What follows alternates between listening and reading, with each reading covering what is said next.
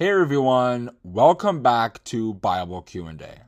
I'm your friend and Wedawa Nomarin, and this is another episode of the Prayer 101 series.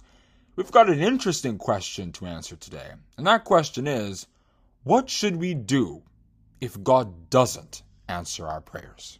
There are many places in the scriptures that seem to give us the assurance that whatever request we take to God will be granted. For example, the famous statement of Christ in Matthew chapter 21 verse 22 reads, "And all things whatsoever ye shall ask in prayer, believing, ye shall receive." The Apostle Peter also said, "For the eyes of the Lord are over the righteous, and his ears are open unto their prayers. But the face of the Lord is against them that do evil." 1 Peter chapter 3 verse 12. However, there are many cases when a long time passes without getting any answer from God. We begin to think, is God angry with me? Did I offend him in any way? Is it that he didn't hear me? Is he even there? In this video, we will give you 4 things to think about or consider when such a situation occurs, and we will use biblical texts and examples to explain how each one works. If you ever fall into such a situation, the first thing you should do is analyze the request you have made. Ask yourself, is my request according to God's will? Will it support my spiritual work? You see, God Almighty has his interests or will. Things like his knowledge and his plan of salvation for humanity are of great concern to him because they are his ideas. God tends to respond to those who understand those ideas and pray accordingly. As the Apostle John said, and this is the confidence that we have in him, that if we ask anything according to his will, he heareth us. 1 John chapter 5, verse 14. If we look at the Lord's Prayer which Christ taught us to pray in Matthew chapter 6 verses 9 and 10, you'll be able to see that the entire will and purpose of God, spoken about from Genesis to Revelation, was summarized in a few lines. Our Father which art in heaven, hallowed be thy name. Thy kingdom come, thy will be done in earth as it is in heaven. Anytime we pray that prayer, we are practically asking God to fulfill his will. And because his will must fulfill, according to Isaiah chapter 55 verse 11, such a prayer would of course be answered. If you look at the prayer of Hezekiah in Isaiah chapter 37 verse 20, you'll be able to see that he prayed to God to deliver the nation of Israel from the hands of the king of Assyria.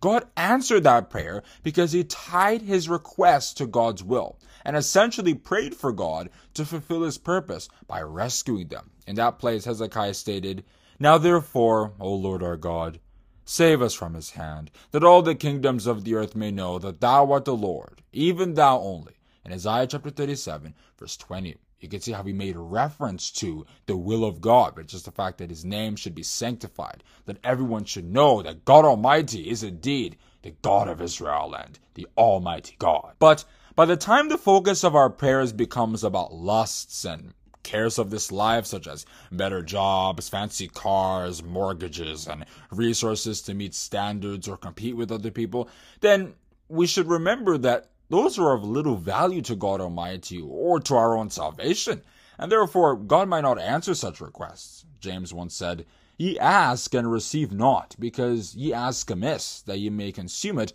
upon your lusts," according to James chapter 4 verse 3. The second thing we should consider after analyzing our requests is to check if God Almighty is happy with our ways. Just as a father will naturally grant the requests of an obedient child, but deny certain privileges for a disobedient child, God Almighty will answer the requests of his obedient children, but might not do so for disobedient ones. Saul and David were 2 kings of Israel who made the exact same requests, but God answered one and not the other. In 1 Samuel chapter 14 verse 37, King Saul asked God if he would deliver the Philistines into his hand, but God did not answer him. In 2 Samuel chapter 5 verse 19, King David made the exact same requests, and God answered him, saying, "Go up, for I will doubtless deliver the Philistines into thine hand." If we can check those 2 boxes, that is, God Almighty is pleased with our ways and we've prayed according to God's will, then we should just be patient. There's a saying that God's time is the best, and that is indeed true. God Almighty's ways and thoughts are higher than ours, according to Isaiah chapter 55 verses 8 and 9. So even if we believe that we should get answers at a particular moment, God might see it differently. Abraham had to wait 25 years from the time God promised him a child before he eventually got it. But all the while, Abraham obeyed God and did his will. And I don't want us to miss that. Patience is not about sitting in one corner and waiting for God to answer our prayers. No, we should continue to do his will in whatever way God has blessed us with, be it by raising our families in his fear, according to Deuteronomy chapter 6, verses 6 and 7, Proverbs chapter 22, verse 6, and Ephesians chapter 6, verse 4, or by spreading the gospel message, or whatever other form. And as we do so, we then patiently wait for God to answer our requests. James the Apostle advised us about this in James chapter 1, verse 4. But let patience have her perfect work, that ye may be perfect and entire, wanting nothing. But what we should never do is what King Saul did in 1 Samuel chapter 28, verse 6. He prayed to God, and just as it happened in 1 Samuel chapter 14, verse 37, God did not answer him. But instead of repenting or being patient, he went to the other side and sought help from Satan the devil through the witch of Endor.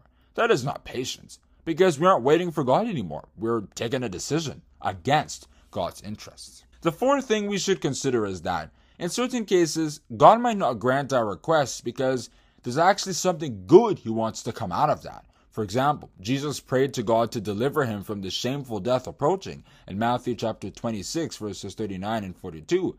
But if God were to have hypothetically answered that prayer, Christ would not have been offered up as a ransom for our sins, according to Matthew chapter 20, verse 28, and John chapter 3, verse 16. And we as humans needed that atonement so that God could forgive us of the sins of our ancestors, Adam and Eve, according to John chapter 1, verse 29, and Hebrews chapter 9, verses 25 and 26, similar to the Day of Atonement in Leviticus chapter 16, verses 1 to 34, when 2 goats were sacrificed for the sins of the nation of Israel.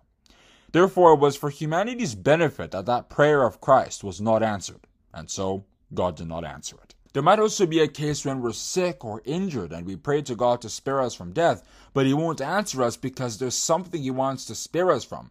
A bigger temptation, for example, that our faith might not be able to withstand. As Isaiah the prophet once said, "The righteous perisheth, and no man layeth it to heart. And merciful men are taken away, none considering that the righteous is taken away from the evil to come." That is Isaiah chapter 57, verse 1. And even if none of these things apply, we should remember that God is not necessarily bound to answer our prayers. God should still be God to us, even if some of our requests go ungranted. The 3 faithful Jews in Daniel chapter 3 said that they would refuse to bow down to the God of Nebuchadnezzar, and that God would deliver them from the fiery furnace. But even if he refused to, they said that they would remain faithful to him. They told the king, "O Nebuchadnezzar, we are not careful to answer thee in this matter. If it be so, our God whom we serve is able to deliver us from the burning fiery furnace, and he will deliver us out of thine hand, O king. But if not, be it known unto thee, O king, that we will not serve thy gods, nor worship the golden image which thou hast set up." Daniel chapter 3, verses 16 to 18. But let us not fret. The Bible assures us faithful worshippers of God that the God we serve is a powerful God, a mighty God, that can answer all our requests, regardless of how big or long it might take for them to happen. The psalmist once said, "Praise waiteth for thee, O God, in Zion, and unto thee shall the vow be performed. O thou that hearest prayer, unto thee shall all flesh come." That is Psalm 65, verses 1 and 2. And I think this will suffice for answering the question, what should we do if God doesn't answer our prayers? We should follow these different criteria so that if that situation ever happens, we won't be confused or get into this weird state of confusion where we're like, what's happening? Does God not like me anymore? No, we'll be able to take it methodically and be able to find out exactly why it seems as though God has not heard us. Thanks for watching, and God bless you. Oh, one more thing. Like what you heard today? Share your thoughts by using the link https://BibleQ&A1/message. Once again, that's https://BibleQ&A1/message. Hope to hear your wonderful feedback. It might appear in an episode.